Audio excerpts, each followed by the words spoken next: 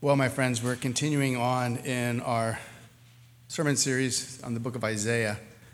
Salvation belongs to the Lord. It's utterly in his hands. You and I, the only thing we bring is our need, right? The Lord brings everything else.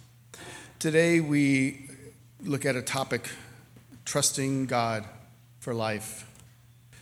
It's from Isaiah chapter 28. I'm not going to begin by reading it. I'm going to introduce the topic, and then we will go piece by piece as we move through the chapter.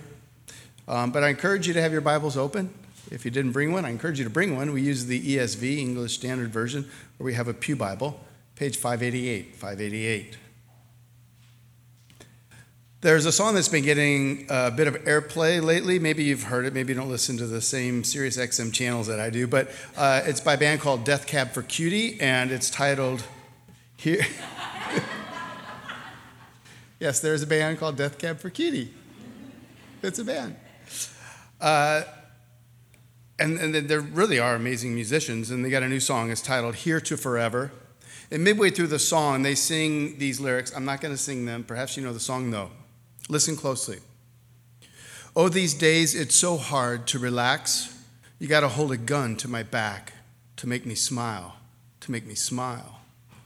And the only way I seem to cope is by trying to hold on to hope, if just for a while.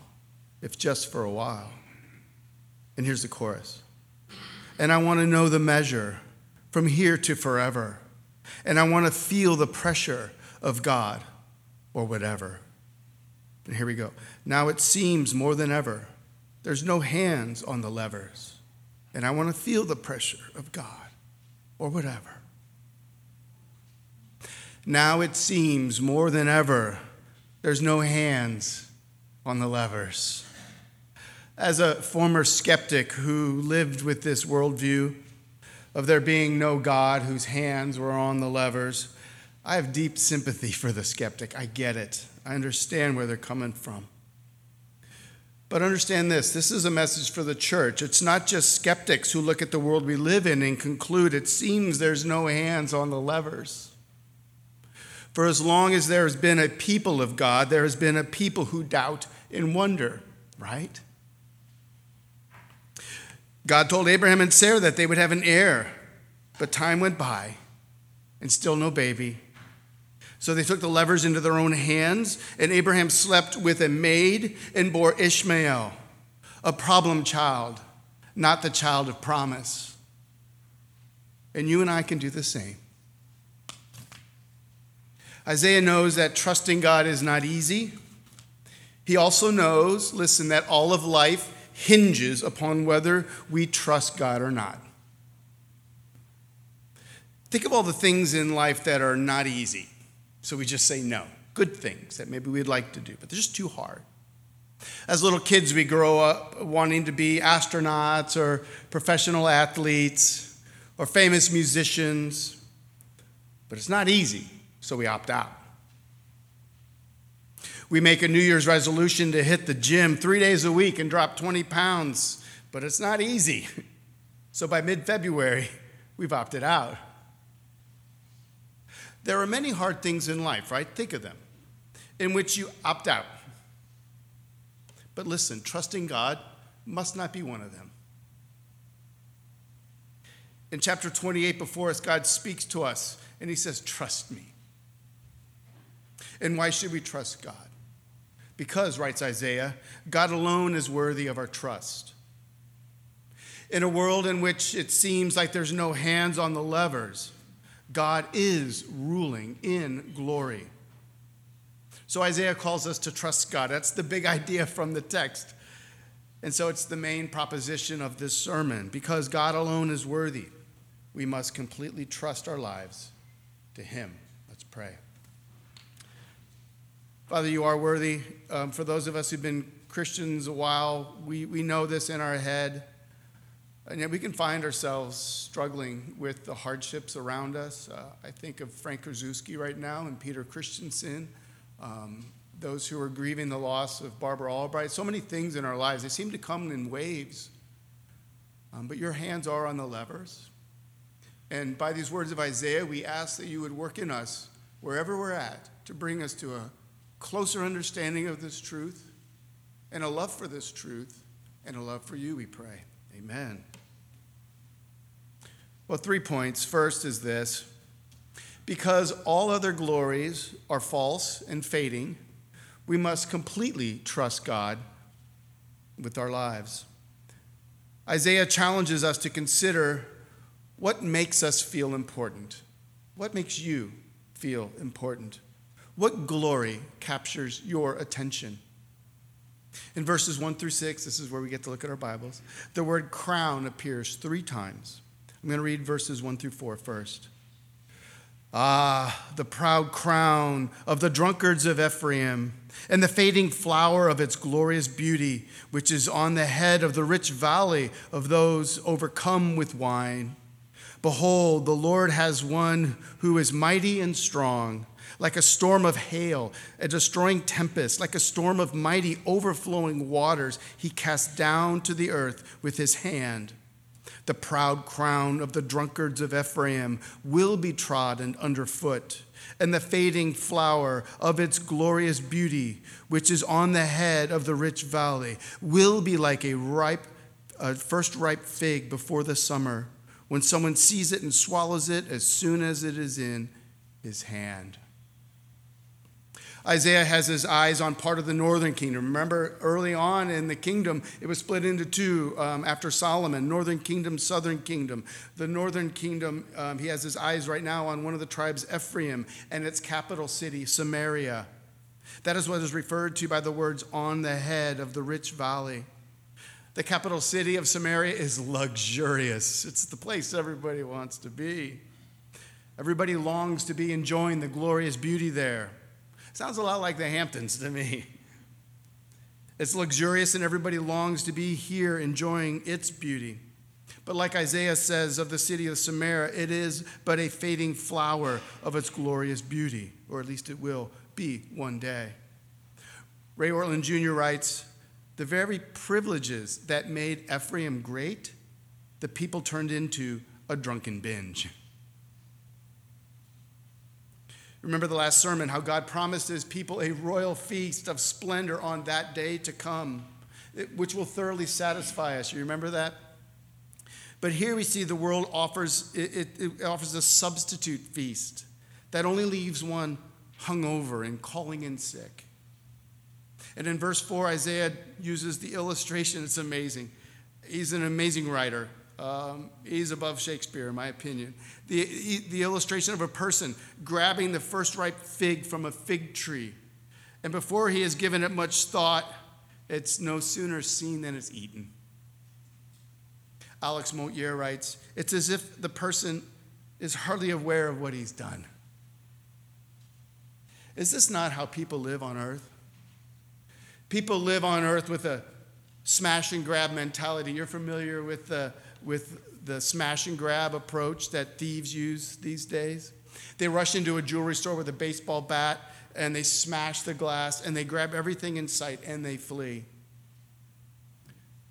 When your life is not lived in trust for God, you will smash and grab every fig-like opportunity to consume something you think will lead you to your crown of glory, but it's in the mouth and soon forgotten. But when you can trust God, when you trust him to control the levers of this world, then you won't experience fear of missing out. You won't live with impulsive whims controlling your life. Does this make sense? So what does it look like for those who trust in God? Isaiah shows us in verses 5 and 6. First, I'm going to read verse 5. It shows us that there's a crown of glory for us that does not fade. Verse 5. In that day, the Lord of hosts will be a crown of glory and a diadem of beauty to the remnant of his people. Isaiah tells us that believers, we have a different crown. And it's not a thing, it's a person. It's the Lord of hosts who is our crown of glory.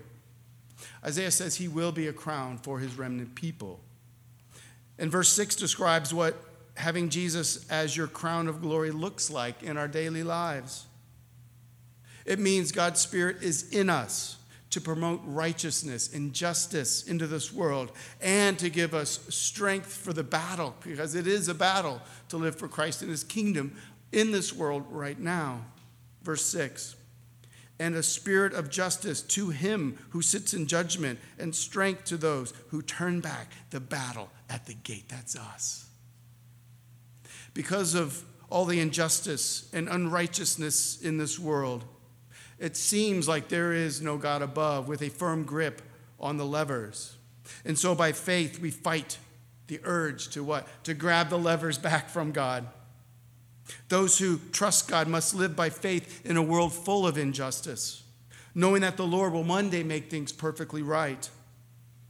And so by the Spirit of God in us, we fight for righteousness and we pursue justice to flourish. And as we fight, Isaiah says that this power of God comes upon us as we live to see Christ's victory on this earth. Verse 6 ends by saying that the Lord of hosts, who is our crown of glory, will what?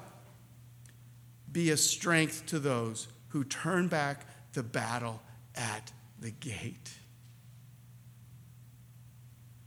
Sometimes it feels like Christians that we're backed up to the gate. The last stronghold's there.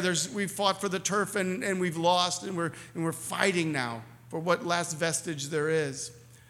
This word says to us a word of encouragement that God gives us strength in this battle. What a remarkable image of the Christian life, right? As we battle for Christ in his kingdom, God's strength comes to us. The image is the faithful remnant of God's people on earth, standing shoulder to shoulder in like Lord of the Rings fashion, battling against the forces of evil on earth. Do you see your life that way? Isaiah says the Lord will be your strength. Listen, God wants to be our great resource of strength. Listen, God wants to be our great resource of strength. Ortlund makes this short but oh so true statement. He says, listen, God is the least exploited resource in this world. Sadly, it's true. God is the least exploited resource in this world. The one we treat as our last resort is the fountainhead of lasting glory. And he's saying to all of us today, let me prove it to you. Because all other glory is false and fading, we must completely trust our lives to God. Next, Isaiah shows us that because the offers of this world are misleading lies, we must completely trust our lives to God. So Isaiah began by looking at the prideful, sin-filled city of Samaria in the north. Now he turns to the southern kingdom, Judah. They lived completely separate lives. But what he shows us is that what is happening in Vegas isn't staying in Vegas. It's come to Judah too. They have fallen into a state of spiritual drunkenness. And so not even the conservatives in Judah, the priests and the prophets, look like the people of God. Verses 7 and 8. These also reel with wine and stagger with strong drink. The priest and the prophet reel with strong drink. They are swallowed by wine. They stagger with strong drink. They reel in vision. They stumble in giving judgment. For all tables are full of filthy vomit with no space left. What's going on? Well, not even those who are entrusted with God's word, the priests, live with a gospel focus. Isaiah sees the priests and the prophets of his generation drunk on their own earthly wisdom. It is puked up on the table. Their trendy philosophies, they're puked up and there's no space left. What's wrong? How did the people of God come to be this way? Isaiah says it's because the word of God has been forsaken. And this has terrible consequences. God wants to speak to us, but will we listen? Look at verses 9 and 10. The priest and the prophet, they mock Isaiah's message for being too childish, too simplistic. Verse 9, to whom will he teach knowledge? He here is Isaiah. And to whom will he explain the message? those who are weaned from the milk, those who are taken from the breast, just babies. That's all he speaks to. For it is precept upon precept, precept upon precept, line upon line upon line, here a little, there a little. They mock the gospel message for being too simple. But the gospel message is simple. Think about it. If the words that save us are so complex that only the elite can discern them, then only the elite on this earth can be saved. But the elite look down on simple messages. Maybe that's you today. You mock the gospel because it's just too simple. It simply says you're a sinner, but God will forgive you and give you new life and everlasting life through his son, Jesus Christ. That's just too simple. Do you stumble over the simple words of salvation? The simple words to trust God. It's that simple. The people in Isaiah's day stumbled upon and mocked the word of God. So God speaks to defend his word in verses 11 through 13. There we go. For by people of strange lips and with a foreign tongue, the Lord will speak to this people, to whom he has said, God has said this gracious word. This is rest. This is God speaking to his people. Give rest to the weary, and this is repose. Yet they would not hear. So what will happen? And the word of the Lord will be to them precept upon precept, precept upon precept, line upon line upon line, here a little, there a little, that they may go, listen, and fall backward and be broken and snared and taken.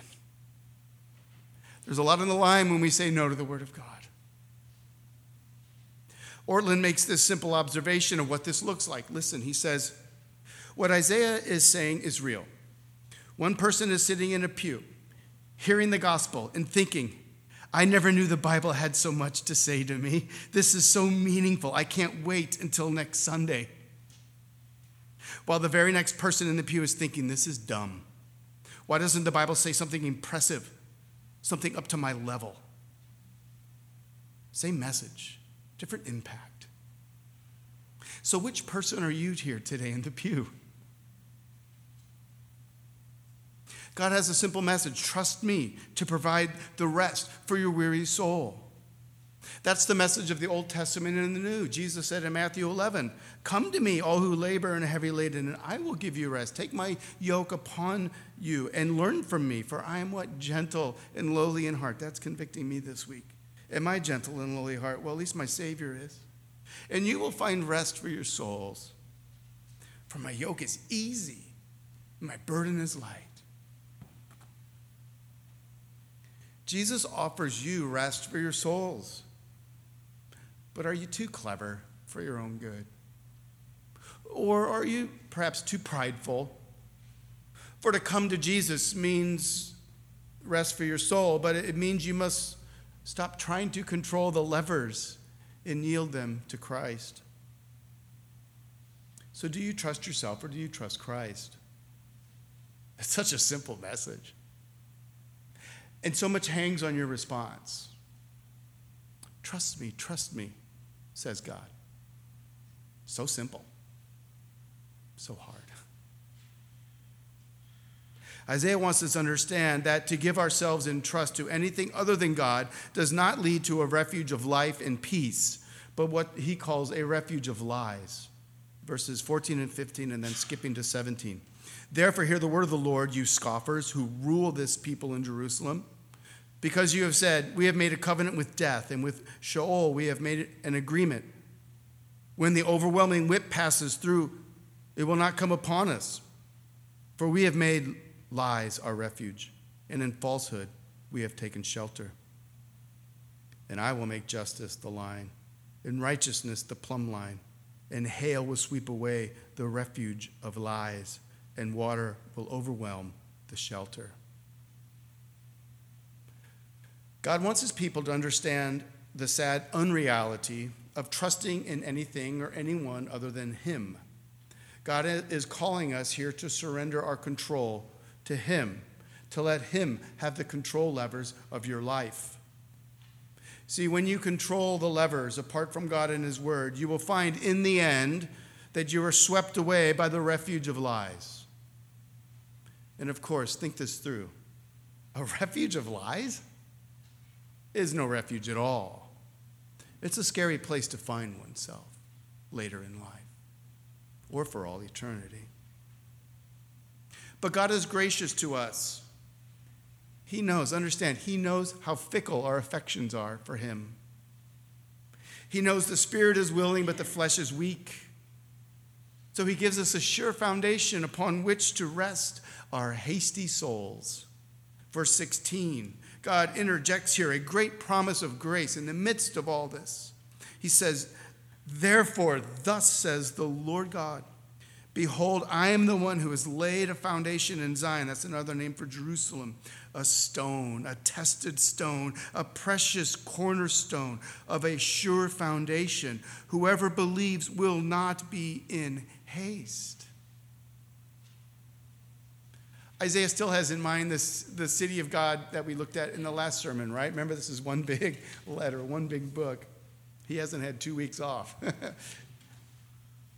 And he shows us that this city of God has a sure foundation. And this foundation that Isaiah foretells has come true now in Jesus Christ. Jesus saw himself as the cornerstone rock of the foundation of God's people and of his kingdom. Matthew, Jesus' disciple, says these words, actually it's Jesus' words in chapter 21. Jesus said to them, this is to the religious leaders who rejected Jesus, just like back in Isaiah's day. Have you never read the scriptures? The stone that the builders rejected has become the cornerstone.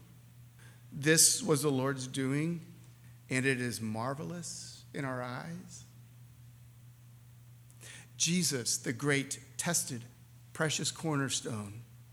So many have rejected him, but to us who call him Lord, he's marvelous in our sight. Whoever believes in him will not be in haste. They will live set free from the smash and grab life that Isaiah speaks of in the next verses 18 through 22. Then your covenant with death will be annulled, and your agreement with Sheol will not stand. When the overwhelming scourge passes through, you will be beaten down by it. As often as it passes through, it will take you. For morning by morning it will pass through, by day and by night. And it will be sheer terror to understand the message. And this is great. For the bed is too short to stretch oneself on, and the covering too narrow to wrap oneself in. Isaiah says that the life without God at the control levers of your life you will not be living in a refuge of peace, but of lies. And the picture that Isaiah gives is like what it's like to sleep on a bed with your feet hanging off and your blanket way too small to cover you. What an image, right? Such is life apart from trusting God. But you may say, life's challenges are way too big. The forces against me appear to be too big. I had a woman say to me this week, because the anguish has been going on for so long, that she's afraid she might just give up, might not have enough faith to press on.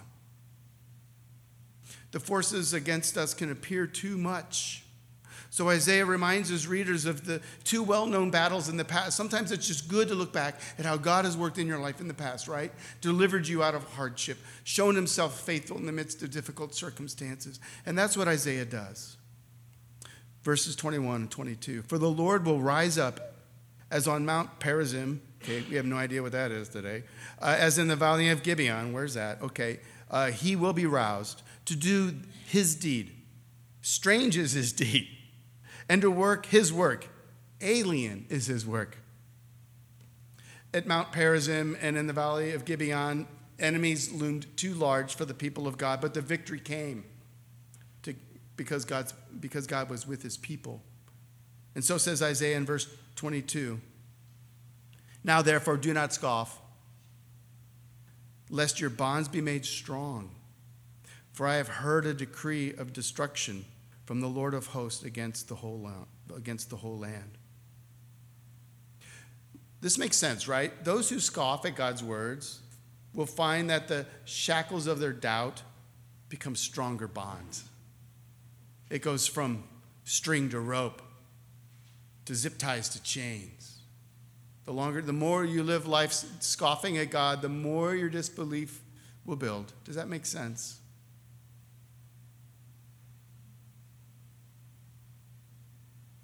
Listen, God wants us to have a better life.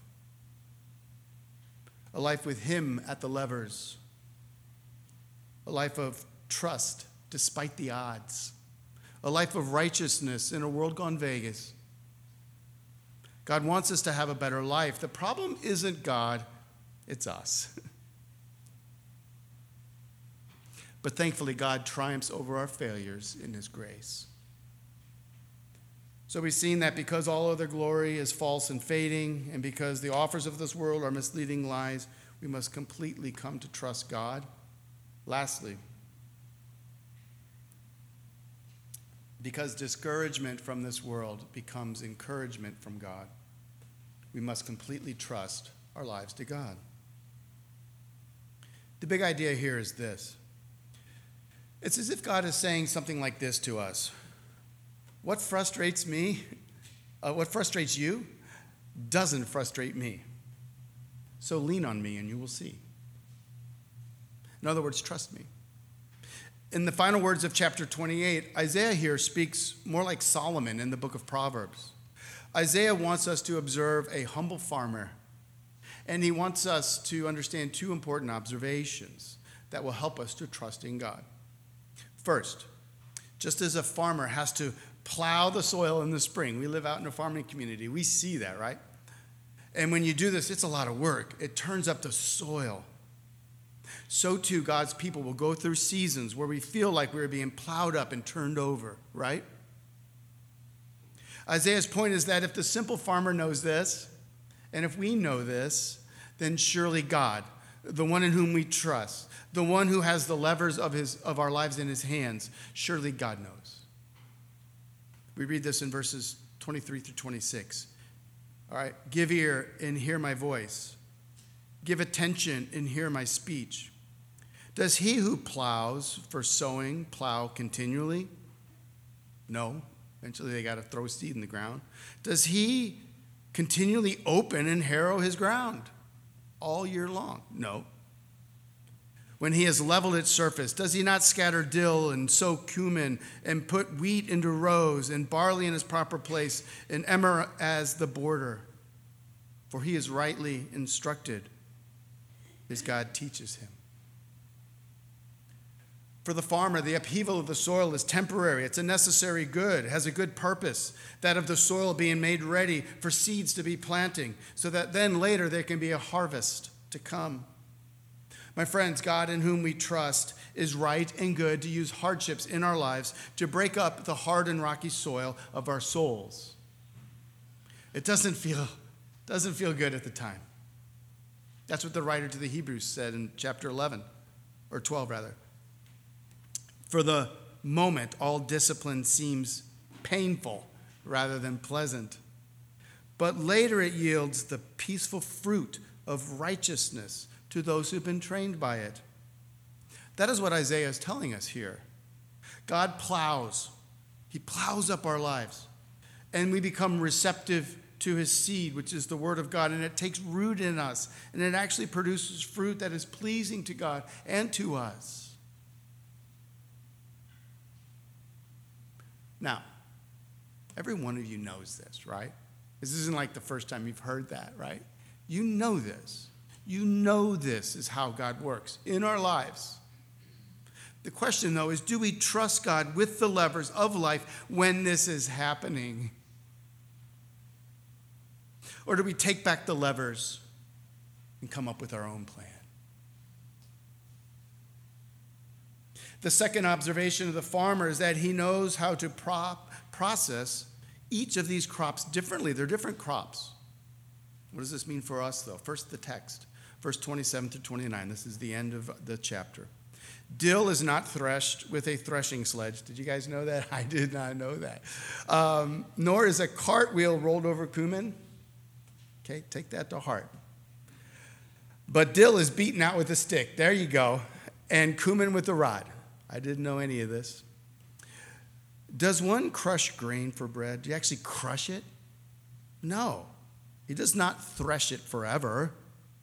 When he drives his cartwheel over it with his horses, he does not crush it. This also comes from the Lord of hosts. He is wonderful, listen, in counsel, and excellent in wisdom. That's who this word's coming from. The important question, though, is what does this word mean? What is God saying here through Isaiah? Well, it's this. Just as the farmer is wise to know that dill and cumin and wheat are all processed differently, so too God is wise to know how each and every one of his children are different and require different attention. Dr. James Dobson wrote an important book years ago. I recommend it to new parents. Some of you have this book. We feel for you because it's titled The Strong-Willed Child. Some children, usually boys, are strong-willed. And so, as Dobson teaches, special tactics are required to raise a strong-willed child. But not so if your other child is a soft-willed child. If you use strong-willed tactics with a soft-willed child, you risk hardening their already soft heart. As a parent, it's sad to say, I've learned this too late.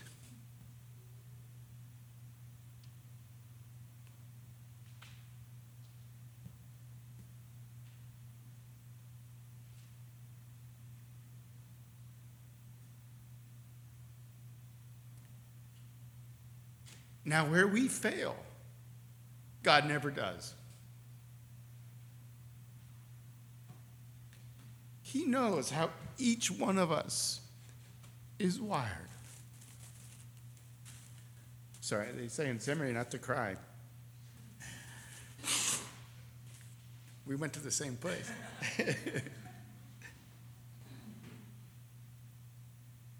God knows how each one of us is wired. When God brings us into this refining fire, this turning over the soil, we don't like it, but one thing we can know for sure because of what Isaiah says here is that the temperature is never too hot or too cold, nor the duration too long or too short. It's just right for you. Now, why do you think Isaiah ends this chapter on trusting God with these insights? Why? Because Isaiah wants us to trust God with whatever plows up our lives, whatever tempts us to think. Now it seems more than ever there's no hands on the levers. And he wants us to believe that God isn't overdoing it. He picked the wrong person. Should have been my sibling or my spouse. Why me? Something must be wrong. No. Isaiah wants us to live with faithful hope for the harvest of righteousness that is to come. Does this make sense? So this morning we've seen that because God alone is worthy, we must completely trust our lives to him. Because all other glory is false and fading, and because the offers of this world are misleading lies, and because discouragement from the world becomes encouragement from God, we must completely entrust our lives to him. Remember the story of how Abraham rescued Lot and his whole family from the city of Sodom. Lot's wife, think this through. She was in the very process, she was leaving the city, in the very process of being saved by God. She was walking away from the city. God said, trust me, obey me, I will save you. Don't look back. Don't look back in sadness at what God is calling you to leave behind.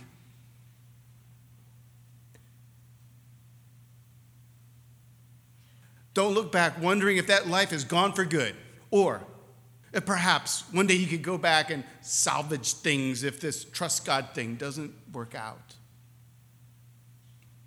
Christian, know this: you are not Lot's wife. You can press on in faith and not look back, because your Lord has pressed on in faith for you and did not look back, and he is your source of strength and power. Hebrews 11:2, looking to Jesus, the founder and perfecter of our faith, who for the joy that was set before him endured the cross, despising the shame, and is seated at the right hand of the throne of God. Christian, God's playbook for our life really is simple. Trust God and look to Jesus, and yield the levers of your life to him. Let's pray.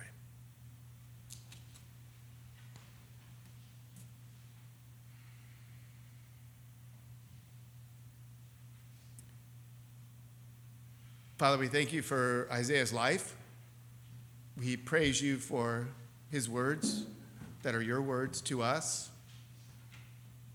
We thank you that you are a God who wants us to trust you. You welcome us to trust you. And you provide an open door of welcome into your life. And we at times don't trust you. So much of coming to worship service every Sunday is just being reminded of what we already know is true and having it pressed just a little bit deeper. We pray for that work today, that we may live our lives, at least for this week, with you on the levers, we pray. Amen.